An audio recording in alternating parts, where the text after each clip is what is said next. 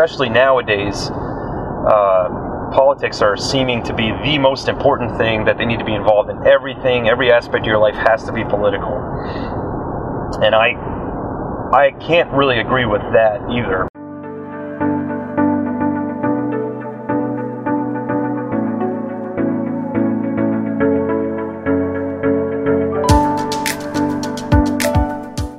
Welcome to Contentious Talks, a weekly podcast where we talk to influencers, celebrities, politicians, and everyday people to show that we all have differing opinions, and that's a great thing.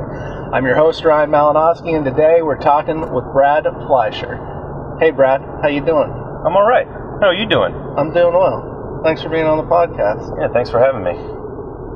You're welcome. So, tell me a little bit about yourself. Well, let's see. I was born and raised in New Jersey. Get out of the car. Yeah, I know. I would tell myself that too if I was just learning that. I hate that state. Yeah, born and raised there. I lived there until I was old enough to not live there, and moved out quickly afterward. Let's see. I went to Messiah College for a year, and ironically started doing drugs while I was there. It's a good college for that, actually. Apparently so, yeah. I learned quite a bit about it while I was there. Obviously, I failed miserably because of drug use, and then stayed in that lifestyle out here, kind of homeless, for 2.5 years. And I'm giving you like the short version, which is fine. And then the Lord brought me quickly out of that. Jesus brought me quickly out of that, and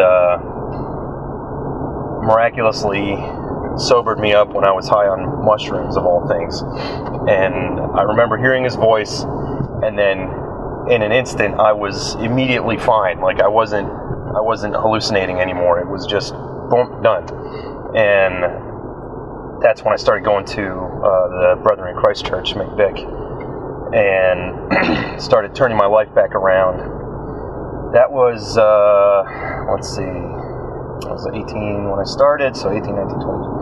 That was like shortly after my 21st birthday is when all that stuff happened, and I was brought out of drug use. And then I started turning my life around, had a girlfriend at the time, broke up with her, met my wife. We dated for a little while. We broke up. We actually broke up a couple of times before we were married, which is kind of funny. But then we eventually got married, because I knew when we met that we were supposed to get married. She just didn't get that memo until like a year later. Okay. So we finally got married, and that was 11 years ago, this past 8th of August. So that's how long. Cool. Yep. And congratulations. Thanks. In the time, we've had 4 kids. My oldest is 8, and then the next one is 6. And the last time we had kids, the hospital apparently had a 2-for-1 special, and so we had 2 kids that time. We had twins, and they're 3 years old. They'll be 4 in November. Early on in our marriage, we moved to Oklahoma for 2 years so that I could go to Bible school, which I went to Rhema Bible Training Center, and that was a really awesome time. We led a drug and alcohol ministry while we were down there, and had people delivered from the same thing I was delivered from, and a lot of other things. And we ministered to people who had like boundary issues and relational issues and stuff, and that was really, really good, solid, like faith foundational work that we did down there. And then we moved back up here to start our family, and we've been pretty much living here ever since. Cool. Yeah. So let's rewind a minute. You start your life out in New Jersey. Yes. Did I do that pretty well? Yeah. No, not at all. But that's okay. So you grew up in New Jersey. Talk to me about that. What was that like? I grew up in a suburb of New York City. I could probably, if I was playing golf and I was a professional, I could probably hit a golf ball to the river that separated New Jersey from New York after hitting it a few times. It was about a 25-minute ride on a train into the city. Which is the best way to get into the Yes, city. absolutely. You don't ever want to drive there. God help you if you drive to that city. I always drive to like Trenton or something like that. Yeah. To pick up the train. Yeah, So- and actually a train station was right in my town. Oh, cool. Denellen, New Jersey is where I'm from. And growing up in that town, it was kind of a rough neighborhood. It was right beside one of the roughest neighborhoods in my area. And so a lot of the time I would see like gangs and stuff kind of hanging out in the street. It probably wasn't as bad as it was as like things are today, but it was still like, you know, my parents would always tell me try not to be out too late. And I mean, these were the days where you would say, hey, I'm going to play, and your parents would say, all right, just be back by dinner, you know. Right. And if you're not back by dinner, then, you know. They assumed you were dead. Yeah. They assumed you dead. And they just created a new offspring and forgot about it. Yeah, exactly. So you try not to... That just doesn't happen anymore. No, it doesn't. Not like that. My parents were divorced when I was 8. Okay. And so my dad didn't live too far away, which was nice, but we lived with Mom, and my dad had visitation rights. Okay. And so I think that created kind of a weird...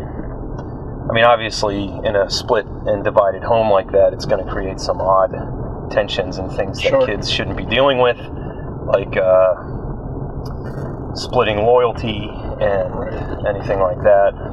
That's interesting because I feel like it's like I doubt there's any studies on this, but just from talking to people, like I feel like it's rare that dad stays so close to somebody. Yeah. You know, and my dad did when my parents got divorced. My dad did the same thing. He moved like 10 minutes away. Yeah, and so we stayed in New Jersey, and my dad, he actually lived around the block, so I Okay. could walk to his house, which was nice. That's nice. And when I started getting older, like in my teenage years, I would often spend days at his house. I wouldn't just like stay with Mom. I would Okay. say, hey Mom, I'm going to see Dad, and I'll be there for a few days. And so I think that was good for our relationship.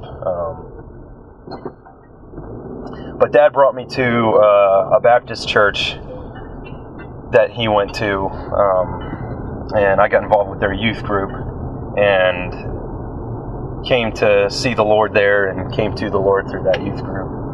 And I really loved the pastor at that church, the youth pastor, and he every year, one of the best things about that youth group was every winter in February we would take a trip to Gore Mountain in upstate New York, Mm-hmm. and we would go snowboarding for 3 days straight. Oh, cool. It was amazing, and we would actually have to take like a day off from school to do that. And of course I loved that as a Right, a teenager. But like we'd go boarding during the day, and then we'd come home, well, home being the camp that we were staying at, and we'd have like 2 or 3 sessions of Bible study that a speaker would put on that he would bring in. Right on. And that was really awesome. Trying to think what else. When 9/11 happened, do you remember where you were? Yeah, it's interesting. I just talked about this on the last podcast I recorded. I was home from school that day. I wasn't feeling well, ironically. And I get up at like, I don't know, 10 a.m., something like that. Sure. I think I was in 9th grade at the time. That makes sense. Yeah, because you're 33, right? Or are you 32? I'm 32. Okay. I'm 34, so... I'm at the point where I have to think about it. Yeah, me too. But I remember I came downstairs because my bedroom was upstairs. I came downstairs and the TV was on, and I didn't see the TV. I just went into my kitchen, and my sister was also home from school for some strange reason, and she goes, "So there's no more Twin Towers anymore?" I was like, "What? What do you mean? Like, no more Twin Towers?" She goes, "Yeah, a couple of planes hit them. They're down now." And I went back and saw the TV, and I saw the smoke coming out and stuff, and I was like, oh, wow, I guess it's real. My sister wasn't just kidding with me, because my sister would often do stuff like that. But the cool part, the only reason I bring that up is because where I lived, there was an overlook called Washington's Outlook or something like that. I forget it. Washington Rock. it was a rock way up on a mountain that apparently George Washington himself stood to watch for British troops coming through the valley where we lived. And so we went up there, and from that point you could see the skyline of New York really well. And so we went up there and we saw the smoke coming up from the island. And it was thick and it was heavy. It was like a big fire was just, and obviously it wasn't fire, but it was really interesting to be able to see that as a kid and kind of confirm, wow, that really happened. It's not just on TV. Yeah. So, neat. Yeah, that was one of the most interesting memories I have of living in New Jersey. Yeah, I mean, not neat about 9/11, but yeah. I understand why that would be a very formative memory for you. So. Well, yeah, as a child or as like a preteen. Well, you're used to seeing all this stuff on TV, then you see it on TV and you confirm it in real life, and it's like, okay. Yeah. You know, some of this stuff is actually happening. Yeah. Yeah. So that was definitely one of the most interesting things about growing up in New Jersey, is being able to see that in particular. Yeah. The only other thing I remember is there was this really big, like, blizzard that happened in the 90s, in the early 90s. Yeah, sure. I remember being stuck at home for like 5 or 6 days, something like that, because it was so thick. Other than that, I mean, I didn't know much about government and about politics and stuff like that when I was a kid. I didn't really care. I had to be an adult before I started caring about political issues. And so I didn't really pay attention to anything, but my dad did. And he would often vent to me about things. My dad would often vent to me about things that he was wrestling with, because he's a conservative, and the entire rest of my family are all liberals. And so he's like standalone by himself, a Christian conservative man in the midst of all these leftist thinkers. And early on, 25 years ago, it wasn't as stark of a difference as it is now, unfortunately. Sure. But there was still things major things that we would disagree on. Not my dad and I, but my dad and the rest of his kin. And so that was the other thing I remember growing up, is that anytime I'd go on a car ride with my dad, he'd always have like Glenn Beck or Sean Hannity or Rush on the radio, and he'd always say, "All right, Brad, like, make sure you pay attention to this, because he's saying something really important." So that was good. A lot of good formative memories with my dad and I, like that. Cool. Yeah. Sounds like you had a close relationship with him. Yeah, and we still do. I don't get to see him as often as I'd like. And my mom recently moved to Arizona, of all places. Love Arizona. Yeah, I hear it's really nice out there, but it is. Like, but it's very far away. It's very far. And so we have, I have really good memories of seeing my grandmother growing up, and because she lived like 20-25 minutes away from where we lived. Okay. And so it was really easy to go and see her. But I can't give those kind of memories to my kids now, because, you got 18 of them, and it's expensive to ship them halfway across exactly. the country. So. I don't want to have to pay that, and, I have to put breathing holes in their shipping crates, and I just don't have that kind of time. It's a lot of work. Yeah, seriously. So you brought up politics. Yeah. What do you think about the state of the world?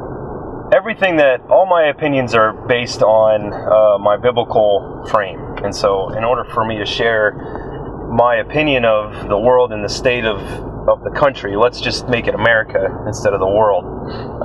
You have to understand that my point of view is often framed and formed based on my interpretation of Scripture. And so, honestly, the state of the country, as divided as it is, because it is divided, it doesn't surprise me. And reason being is because we've been warned about this in the Bible, that there would be wars and rumors of wars, and that there would, father would rise against son, and son would rise against father, mother against daughter, and daughter against mother. Jesus himself talked about that, and how divisions would come, and that these are only the beginning of birth pains, is what he says. And so, as terrible as things might seem, and as like all these new mandates are coming out to wear a mask or not wear a mask, and then to stay home, but then to not stay home, and this whole virus thing, and I've been kind of a conspiracy theorist since I was like maybe 10, 15 years ago, since I started watching YouTube videos about 9/11 and how it was an inside job. It was an inside job. And I don't think I believe well, so. Even that, like, I'm really skeptical of that, but I appreciated the information that they were giving, and it made me question things a little more thoroughly. Sure. And so that's the only reason why I entertain those thoughts, is not because of, I am totally convinced that, like, it was a total plan from start to finish. Maybe it was, maybe it wasn't, but I have several questions. Well, see, and I entertain stuff like that because I'm a skeptic. Yeah. And then I take all the information in, and I output whatever, I let it affect what I already believed or not. All that to say that everybody's being all surprised with what 2020 has brought us. I'm not necessarily surprised as much as I am excited to see what's going to continue to happen, and what's the word I'm looking for? Not anticipate, but maybe it is anticipate. Anticipate with eagerness what else is going to happen because of all the crap that has happened so far. Sounds pretty morbid, Brad. Sure, it sounds morbid, and when a lot of people die, that's terrible. Yeah, please don't misunderstand me there. What isn't terrible is that this is a sign of the time, and that Jesus himself told us that when you see all these things, you should be anticipating that the end is coming, because this is the season. It's marking the season of the end. So what you're saying is, from your faith-based perspective, there's a level of excitement, a level of anticipation, because you're seeing that, you're hopeful that Jesus will be coming back soon. Yeah. It's a little less morbid. Yeah. That's the best way to put it. So thank you. Yeah, thank you for clarifying it. Let's talk about the election. Okay. Run down from your perspective, I guess, the pros and cons of both major players at this point. Okay, let's set aside pro-life versus pro-choice, gun rights versus non-gun rights. Let's set all that aside, right? Okay. I'm trying to think about religious freedom versus non-religious freedom. It seems under Trump, he seems to be encouraging religious freedom and practice of religion. Not only that, but he seems to have done a lot as far as advancement of like racial issues and things like that.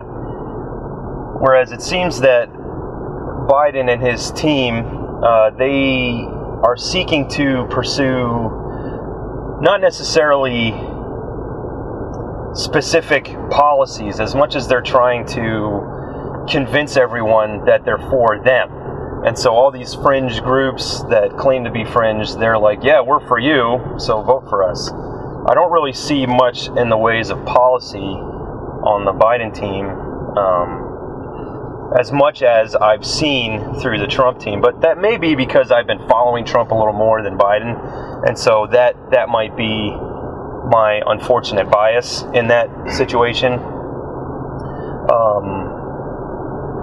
But just even from what I saw, like in the DNC versus the RNC, the excitement that I see of the diversity of people that came and spoke at the Republican National Convention, it was much more diverse, and they had much more passionate things to say, and they were much more encouraging about the country of America versus Biden, who seemed like he was trying to attack Trump the whole time, which was odd. Like, talk about your policy, talk about why I should be excited to vote for you, not why I shouldn't be excited to vote for the other guy. And sure, both parties do that. And there are things that I haven't disagreed with Trump about, like when he started going after the bump stocks on assault weapons, I was like, well, what are you doing that for? There's no reason for you to be doing that, you know. And some of the things he says, they don't necessarily jive with what my Christian beliefs say and hold to. And so I'm not just saying I'm a full-on Trump supporter, because like you, I'm a skeptic, and so any decision that a politician makes, I feel like I have to ask a few questions before I'm like, okay, I'm all right with that. So what's the biggest thing that concerns you about, you know, another 4 years of Trump? It has to be pointed to the media and the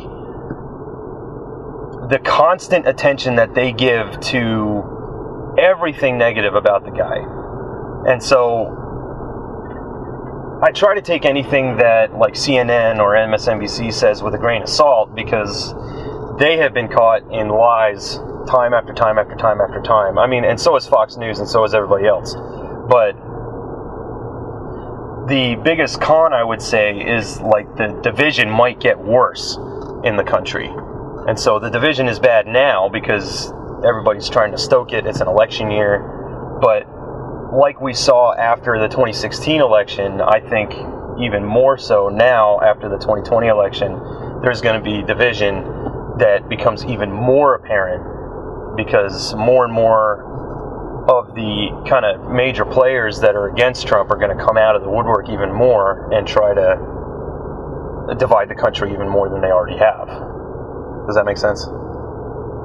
Yes, what you said made sense. Yeah. Okay, so what's your biggest concern about, you know, Biden presidency? Well, the main thing that concerns me about his presidency is that one of his major running components is that he's going to make a nationwide mask mandate where you have to wear a mask as soon as you step out of your house. And first of all, my first question is, how do you know you're still going to be under this pandemic, quote pandemic, in 5 months from now? You know, January is 5-6 months away. A whole bunch of stuff can happen in 5 to 6 months. How do you know that we're still going to be stuck under that? You know? And the other thing is, you know I took away the pro-life and pro-choice thing, but that is really concerning to me too, is that... Typical conservative. Take it away and you throw it right back on the table. It's terrible. Well, you'll like this. The main reason why I'm concerned about that is because they want me, the taxpayer, to pay for that. If someone chooses to get an abortion, that's their choice. I don't agree with it, but that's their choice. But I shouldn't have to pay for it. If you want to do that, pay for it yourself, or get a health insurance that helps you pay for it. You should be able to choose the insurance that helps you pay for that, or you should at least be willing to pay for that on your own. Does that make sense? That's kind of a libertarian point of view, I think, where you're free to choose it, but just pay for it for yourself. Don't make someone else pay for it. So your main concern is the cost of abortion, is what you're saying? The cost to you of someone else's abortion? Well, yeah, it's more the moral cost of, like, me having to pay for someone to do something that I don't agree with. So the life of the child isn't as important as the cost that it would incur to you? I mean, of course the life is more important than the cost. But, yeah, I can understand how saying that made it seem that way. I was trying to avoid saying that the life is important, because I know that to other people, they don't consider it like life until a certain point in the pregnancy or even after they're born. I had a discussion with an uncle of mine who is a leftist, and I asked him, when does life begin? And he said, well, after birth. And I said, but in the womb, the child is alive. You know, as soon as conception even, they start seeing reactions of life, and the woman's body forms a womb for life. And so life begins way back there. But he disagreed with me, and we went back and forth for many, many times. This was over a Facebook Messenger, which is like one of the worst ways to communicate. Oh, absolutely. But he couldn't understand how I saw life as beginning at conception, because, I mean, to be honest with you, according to the Bible, life begins even before conception, because the Lord says that before you were formed in the womb, I knew you. But ultimately, life in this earth begins at conception. Go ahead, you were going to say something. Don't remember. Okay. That's okay. Yeah, but yeah, life is important, but I'm trying to take it from a strictly political point of view, which is more, finances and policy. And so as far as financial is concerned, which I know that's not the right way to say it, as far as finances are concerned, we should be more skeptical of the tax weight that's put on people getting abortions based on other people's taxes. I do want to talk about, you said that you were addicted to drugs. Yeah. Or I guess, depending on your perspective on it, you are addicted to drugs. I was. You were? Yeah, okay. Not anymore. So talk to me about that. How did that happen? Because it sounds like, for all intents and purposes, you lived a pretty normal childhood. Yeah, my childhood, my sister had experience with drug use. She's 3 years older than me. Okay. I have one natural sister and then 3 younger half siblings that my dad had with his current wife. But my older sister, she went through a drug use time when I was like a younger teenager, but I never engaged with it with her. Thankfully, with my older sister, she made a whole lot of mistakes that I didn't really ever have to make because I saw the consequences of her mistakes.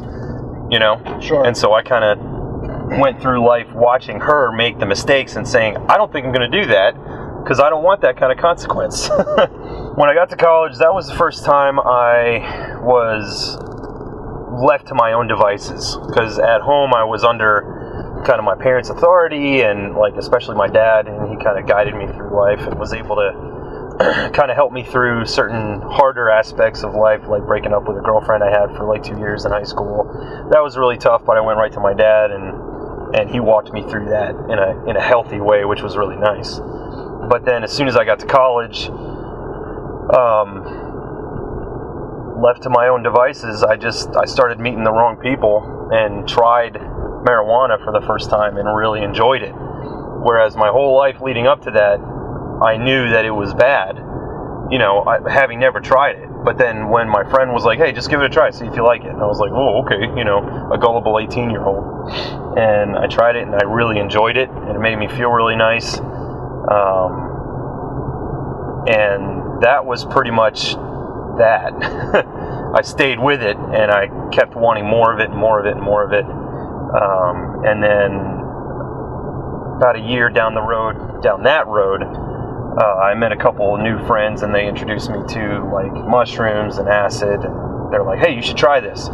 And me being who I was like, oh, okay, sure, I'll try that, And I did acid 3 times and mushrooms twice, 2 or 3 times, I can't remember. And the experiences I had with those were definitely interesting. I don't remember much about my acid trips because that's how acid works. Either you really remember it or you don't at all. And thankfully I have the don't at all side of things. I remember certain snippets of what happened, but it may have just been surges of sobriety in the middle of 12 hours worth of non-sobriety. Sure. And so that's the only reason I have certain clips of memories in that time. Mushrooms, on the other hand, you remember almost everything that you do on that. At least I did. And so while the last time I did it, which was when I heard the voice of the Lord calling me back to His presence, I remember seeing people as holograms. And so I was stuck on a couch not being able to move, and I remember people walking by not looking like solid people but looking kind of phasing in and out of reality. It was really weird. And I remember at one point I had to get up to go to the bathroom or whatever, and as I'm walking down the hall to the bathroom, the walls are breathing with me, they were moving in and out as I was breathing in and out, and the floor was rippling as I was walking on it. Really, really odd hallucinations. And then as I'm going to the bathroom, the whole bathroom was expanding and contracting as I was breathing. It was really strange. And I was so overwhelmed with that, which is why, like, the only thing I could do was go to the bathroom once. The whole rest of the time I was just stuck on the couch watching people walk past me. But, like I said, the Lord miraculously brought me out of that, I think, because if that kept going, I probably would have, like, committed suicide or something, because it was so intense. It was so overwhelming to my senses. I couldn't handle it. So yeah, that was my experience with drug use. Basically, I was a big pothead, and so for 2.5 years, I did that almost every day. And I often think all the money that I would have saved had I not spent money on that, I probably could have a Harley Davidson motorcycle paid for in cash today. So, were you homeless during that time, or? Yeah, I went in and out of homelessness during that time. Early on, after I failed out of Messiah College, I was homeless, and I was homeless for like maybe almost a year, I think. And then I finally got some buddies together, and we got an apartment in Mechanicsburg. So, were you like couch surfing? Or? Interestingly, I was couch surfing at Messiah at a friend's dorm room who was on the first floor, so I was able to crawl in through their window. Oh gosh, whenever I think back on that time, I'm like, what in the world was I doing?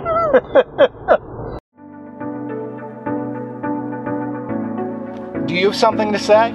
Then consider being on the show. Go to contentioustalks.com/guest and apply today. That's contentioustalks.com/guest to apply. Now back to the show. All right, Brad, thanks for sharing all that, giving us your story a little bit, and talking to us about those things. Yeah, man. What we're going to do next is everybody's favorite part of the podcast. It's called the Tough 12. All right? Okay. It's 12 questions, 3 different categories, 4 questions each category. The categories are politics, philosophy, and personal and religion questions. All right? Gotcha. So, let's start with politics. First question in politics: what is a fair society? I think my libertarian mindset would come out there. A fair society would be everybody is free to practice religion or non-religion as they see fit, unless it poses a threat to other people. In which case, then, you're not free to practice that if you plan on killing a bunch of people. A free society, or wait, how is it worded? Fair society. I personally think that taxation is theft, and I think I might be in good company there. At least not all. Maybe income tax is the theft, but I digress there. Fair society would be that everyone is free to practice how they feel they should be practicing their life. And so early America would be, I think, a fair society where they came here with the idea, let's create a whole new thing where we can live the way we choose to live. We can live as we see fit. We can provide for our own families. We can be in community with one another. But then we can't decide, I like my community more, so I'm going to impose that onto you, and I'm going to force that onto you. I don't think that's fair. So if a certain community wants slavery, bring it on back, is what you're saying. Well, no. See, my fairness says if you seek to impose your will on someone else, that's not okay, right? And so if you want slavery, that's imposing your will onto someone else. And I don't think that's fair. So, how then was it better in early America? Well, without the slavery part, let's both agree that slavery was terrible and is terrible. So take away women's right to vote and own property. Well, but see, again, that is imposing someone else's will on another person. You have to take that, and that's a real loose interpretation, because honestly, I've never really thought of that. Like, what would be fair? Obviously, I think Jesus has it the best way of what a fair society is. Like, give to Caesar what is Caesar's, give to God what is God's. Serving the Lord and being led by the Spirit in serving others, like love your neighbor as yourself. That's a fair society. And if you are loving your neighbor as yourself, you're not going to make them a slave. You're not going to tell the woman you can't vote. You're not going to tell this, that, or the other that, like, no, sorry, you can't do that because you're a certain other type of person. I'm a little better than you. Loving your neighbor as yourself doesn't say that. Sure. So I think that's probably the best way to interpret that, at least in my point of view. Awesome. What is the number one issue facing society? I think the number one issue that's facing society is absence of dads, fathers, like men who rise up and say, I'm not going to leave my children. Even if the dad isn't married to the mom, they still create a core family unit. And the child knows, this is my dad and I can count on him being here. Versus, I know my dad, but he hates me. Or I know my dad and he doesn't want me around. The times that has been seen where, like, either I don't know my dad, or I know my dad, he's not around, or I know my dad and he hates me, all those instances has seen a rise in, like, gang activity, in crime, and just in overall negative health for the child that's experiencing those emotions. So, as it stands, I think that dads should be more involved in kids' lives and not be afraid to be a father. Next question here. Okay. Do politics matter, and why? That's an interesting question. I would say yes and no. Yes, they matter because certain issues have to be dealt with politically, and what those issues are, I can't really tell you because I don't have the time or the energy to think about that fully. But even in the Bible, things were dealt with politically, and oftentimes, unfortunately, like with the religious leaders at the time, they were a little aloof to the side of Jesus's point of view, where they would often argue with him about what they think things should, or how they think things should be dealt with. And he said, well, for example, the Sabbath day, they said that let me hold the Sabbath. In order to do that, you have to, like, not do any work, and that even included, like, walking. Like, they couldn't take too many steps on a Sabbath day, which is if we think about that, we're like, what? But Jesus, he came in and said, I'm the Lord of the Sabbath. Let me help you understand what the Sabbath was really about. And so he took their political ideologies and kind of flipped it upside down and said, actually, it's not necessarily a political thing, it's more of a philosophical thing. And so that might be touching on why politics aren't as important as maybe they are inherently seeming to be. Especially nowadays, politics are seeming to be the most important thing, that they need to be involved in everything. Every aspect of your life has to be political. And I can't really agree with that either, because politics should not be involved in where I send my kids to school, or what church I go to, or smaller decisions like grocery store shopping and things like that. It shouldn't be involved that heavily. Awesome. So, last question here in politics: what role should government play? Well, I'm of the thought that the less government, the better.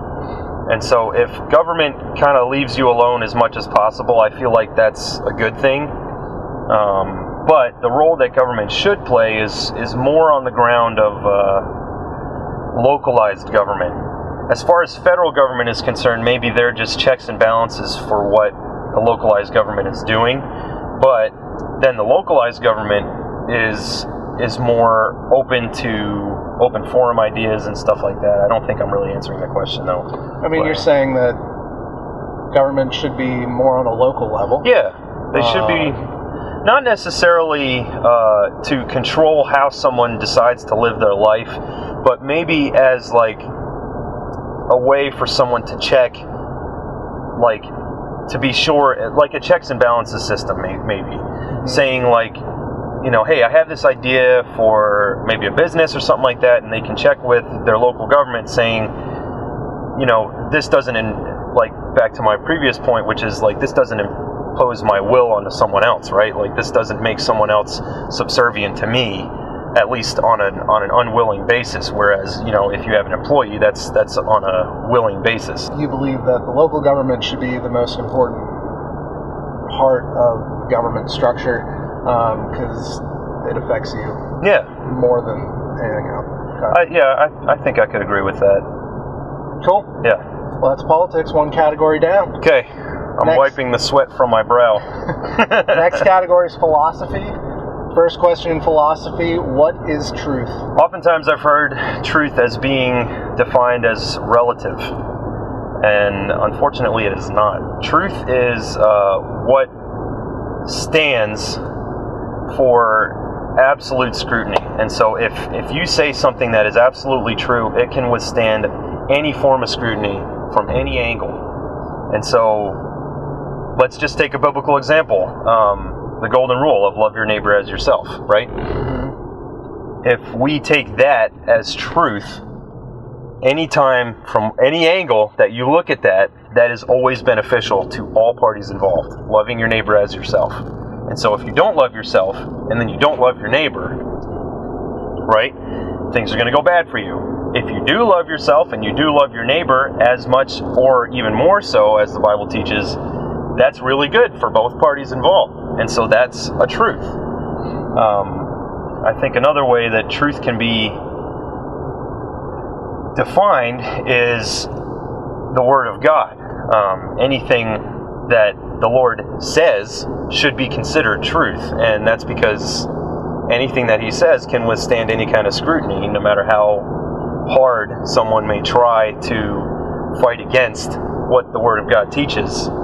It seems that time after time, especially science, has been proving that at least things explained in the Bible have been true the whole time. So truth, in your definition, is something that's verified by an external source, and what you're saying is by God. Well, yeah, it's both confirmed by an external source, but it's also intrinsically authoritative. So it carries a certain weight and authority about it too. So it's not just something that's flippantly taught, but it actually it can stand on its own two legs, as well as withstand a barrage of scrutiny as well. Okay. Yeah. Next question under philosophy. What do you believe about people's ability to change? I believe people can change no matter who they are. Being a personal example of someone who's changed from a total deadbeat drug user to a man of God who works full time and has a family and loves and cares for people. I mean, before we met, Ryan, I think you probably wouldn't have liked me as my drug user self. Not that I'm saying I'm putting that on you, but I still don't really like you. Yeah, I know. If I were to say that someone can't change, I would be a hypocrite. Because people absolutely can change, no matter who they are. And, I'm of the belief that if Hitler himself came to the Lord Jesus and had a genuine conversion, that Jesus would have accepted him. And that's always been, and as I say that, that's a really tough pill for even me to swallow. But it has to be true, because the Bible teaches that God is no respecter of persons. It's repeated at least 4 times in the Bible, that God has no respect. Basically, that means, not that God doesn't have any respect, but that God doesn't treat people differently. He treats everybody exactly the same. And so if you come to Him with a genuine conversion, you are a changed person and He will accept you. And now the process of holiness, or being changed into the likeness of Christ, is a process, but everybody can do it. I don't care who you are, anybody and everybody can be redeemed and can be changed. Next question here under philosophy, how do you explain consciousness? Oh, that's a good one. Ultimately, consciousness is defined by science as self-awareness. Which is why artificial intelligence hasn't really happened as of yet, Will it happen? Yeah, I don't know. It might. We'll see. But the other definition, the more philosophical side, which is probably what you're looking for, is I think consciousness is a spiritual thing. And so, like an animal, they're conscious, but they're not necessarily conscious as far as a human is concerned, because mankind, we have the life of God in us. You know, He breathed His life into us at creation. He spoke animals into being. And so animals do have a form of consciousness, whereas they know, at least as far as we know, that they're an animal. But I don't think they understand and philosophize and think for themselves and have thoughts and theories and philosophies and things like that. Obviously, we've never observed an animal holding a pipe and thinking to himself, I wonder, about what life is and things like that. So I think consciousness has a certain spiritual value to it as well, where the spirit of man, the Bible says that the spirit of man is the candle of the Lord. And so, as being the candle of the Lord, or as being like, in today's world, we would say a light bulb, a light bulb plugged into the Spirit of God. And so if the Spirit of God is with us, I think that because of our spiritual nature, that carries more weight as far as consciousness is concerned, that we're aware of who we are, or maybe we're not aware of who we are, but we have questions about who we are. Next question under philosophy. Yes, then. sir. What exactly makes you, you?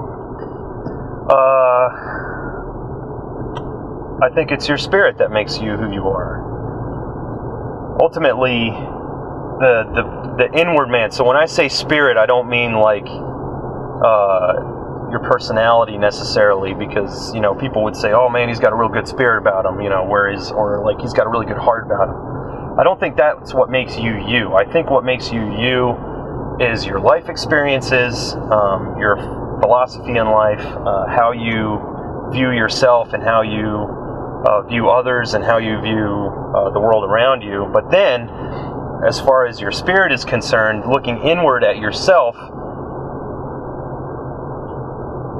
it's not just a conglomeration of experiences, because that's what the Matrix would say. You are the result of a conglomeration of experiences, whatever that architect guy says in that one scene in the Matrix.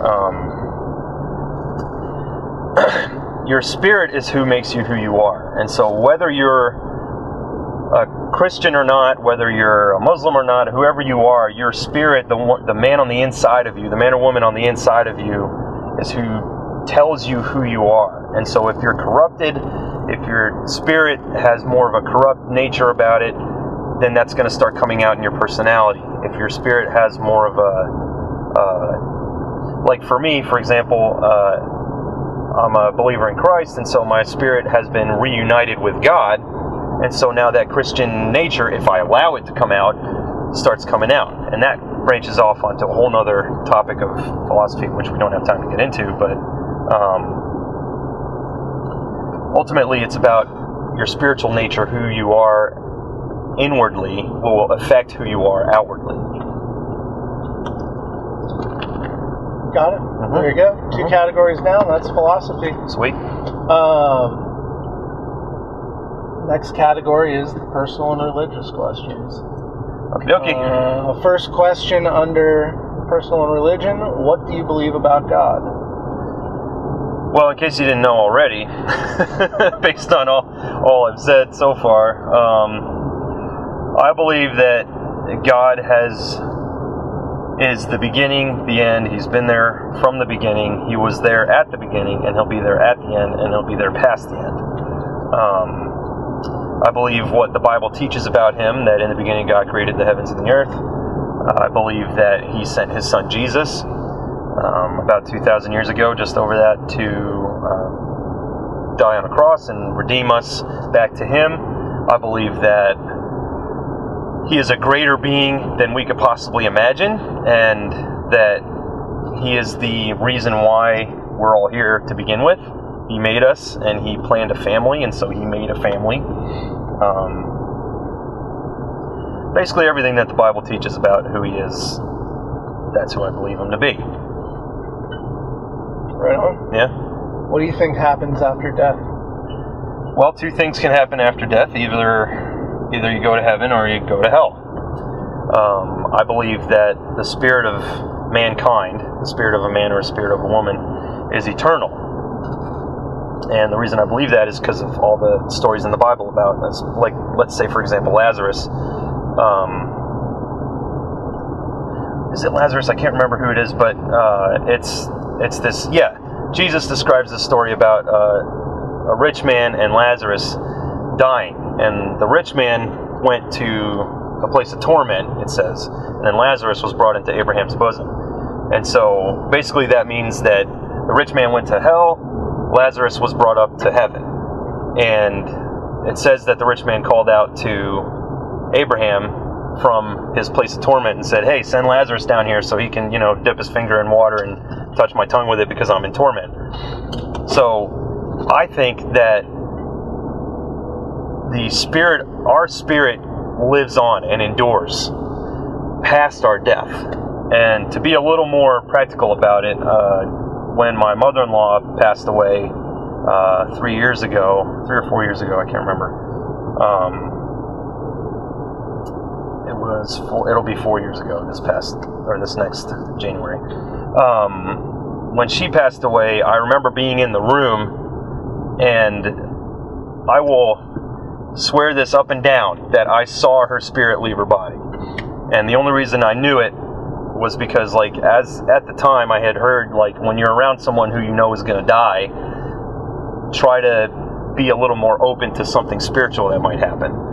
And so I was like, all right, here I am with my mother-in-law, and I know that she's going to be passing away soon. So I started saying, Jesus, whatever you want me to see in this time, please let me see it. And it was a minute and a half before her heart stopped. I saw this orange kind of glow leap out of her body and go straight up through the ceiling. It was really cool to see that.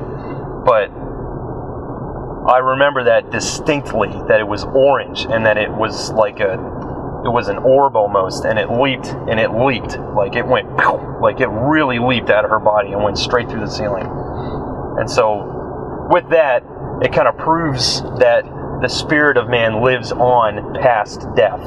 And so you're either going to heaven if you're in Jesus and you have him as your Lord and Savior, or you're going to the other place that is reserved for people who denied Christ. What gives life its meaning? I'm reminded of Bill and Ted's Bogus Journey. You ever see that movie? I haven't. You should watch it. It's great. It's like one of those quintessential 90s movies. But in that, they're asked the same question: what is the meaning of life? And they respond with, every rose has its thorn, just like every cowboy sings a sad, sad song. It's really cheesy, but it kind of touches on the philosophy of what the meaning of life is. I think or what the value of life is. It's whatever carries weight, and whatever, like in my life in particular, why I'm valuable is because I matter to people. And I have to remember that for myself too, is that I matter to people who care about me and who love me. And another way that life has value is through love and through concern. And so someone who feels like they are unloved will feel like their life has no value. Whereas somebody who knows they are loved and knows that they are cared for will never be concerned with such matters, right? And so if I have a depth of understanding that my children love me, that my wife loves me, that my family loves me, I don't think I'll ever question whether or not my life carries value. Every life has value. Every life has meaning. In order to properly understand that, I think we need to have a system in place in our lives where people are sowing into us love and care and concern, where we know and understand that we are loved, we are cared for, we are concerned for. Cool. Yeah. Last question here. Mm-hmm. What is love? Well, love endures long and is patient and kind. Love never is envious or boils over with jealousy. It is not boastful or vainglorious, does not display itself haughtily. It is not boastful, arrogant, and inflated with pride. It is not rude, unmannerly, does not act unbecomingly. Love, God's love in us, does not insist on its own rights or its own way, for it is not self-seeking. It is not touchy or fretful or resentful. It takes no account of the evil done to it and pays no attention to a suffered wrong. It rejoices when right and truth prevail. That's 1 Corinthians 13, 4 through 8. Love never fails. Ultimately, love is caring for someone beyond your own self. And so love is putting someone above yourself. And the Bible describes love as being God. And so God is love, love is God. And so ultimately, God is love. And if you were to ask me what love is exactly, I would describe everything I just said, plus it is the nature of who God is. He is love, He is loving, and He cannot define Himself without love being a part of it. There you have it. You made it through the tough 12. Sweet. So, how can people connect with you, find out more about you? They're listening to this. I don't know why they'd feel this way, and they thought, you know what, that Brad guy, I think I might want to talk to him. Oh my gosh. I wouldn't want to talk to me. Well, right now, the easiest way is to find me on Facebook, because I'm on that the most, I think. I have a YouTube channel that I don't really do a lot on right now, which I'd like to do a little more on. And I plan on doing a little more on soon. Without having notes in front of me, it's tough to just go off the cuff with things, which is funny. We talked about that earlier. But the best. That's my favorite situation. Yeah. Just going off the cuff. I know. Well, me too. I like having to think about things a little more critically in the moment instead of having time to think about it. But when I have time to think about things, I can really go deep with it. And so, find me on YouTube. It's Bradster Dadster. Find me on Facebook. It's obviously Brad Fleischer. I'm on Twitter too, but I don't do anything on Twitter. I'm also on Instagram, and I don't do anything on Instagram either. I'm not really a social media kind of guy. But if you're going to look for me, Facebook and YouTube are the two places to find me. Next week on Contentious Talks. Look, hindsight is 20/20. So I've made a lot of decisions in my life also that have led me to where I am that have been based on fear. Fear of rejection, fear of failure, and all, those things that we hear about often, but they controlled my life. Now, he's actually not seeing the full picture of what's happening in this country right now. Like 5 months ago, I moved away from Maryland, and one of the major factors was because I was actually scared for my life. As a Trump supporter, I can't, like New York, Portland, Seattle, all these bigger places where we see a lot of action. Mm-hmm. If you are a Trump supporter who is wearing any kind of Trump paraphernalia, you are a target. Not just a target for disagreement, you're a target for potentially murder. And then building a wall on the southern border. Absolutely. I'm Latino. Latinos here in America who make it to America want a wall. Okay? It's the ones that are here illegally. Sorry. It's the ones that are here illegally. Actually, you know what? I'll even say this. There are a lot of, I'll say a lot, but there are some Latinos that made it here illegally that want the wall. Because they understand that the wall is about security. It's not about hatred for a particular people group. It's about security. And that's why I want the wall. Thank you for listening to this week's episode of Contentious Talks. Did you like this episode? If so, consider sharing this podcast with your friends and family. To get notified about new episodes, please be sure to subscribe on iTunes, Spotify, YouTube, or wherever you listen to podcasts. If you want to connect more, like Contentious Talks on Facebook. To support Contentious Talks and for more content, consider joining the Contentious Collective for as little as $1 a month. To do so, visit contentioustalks.com today. Contentious Talks is produced, hosted, filmed, and edited by Ryan Malinowski. Contentious Talks, copyright 2021, all rights reserved.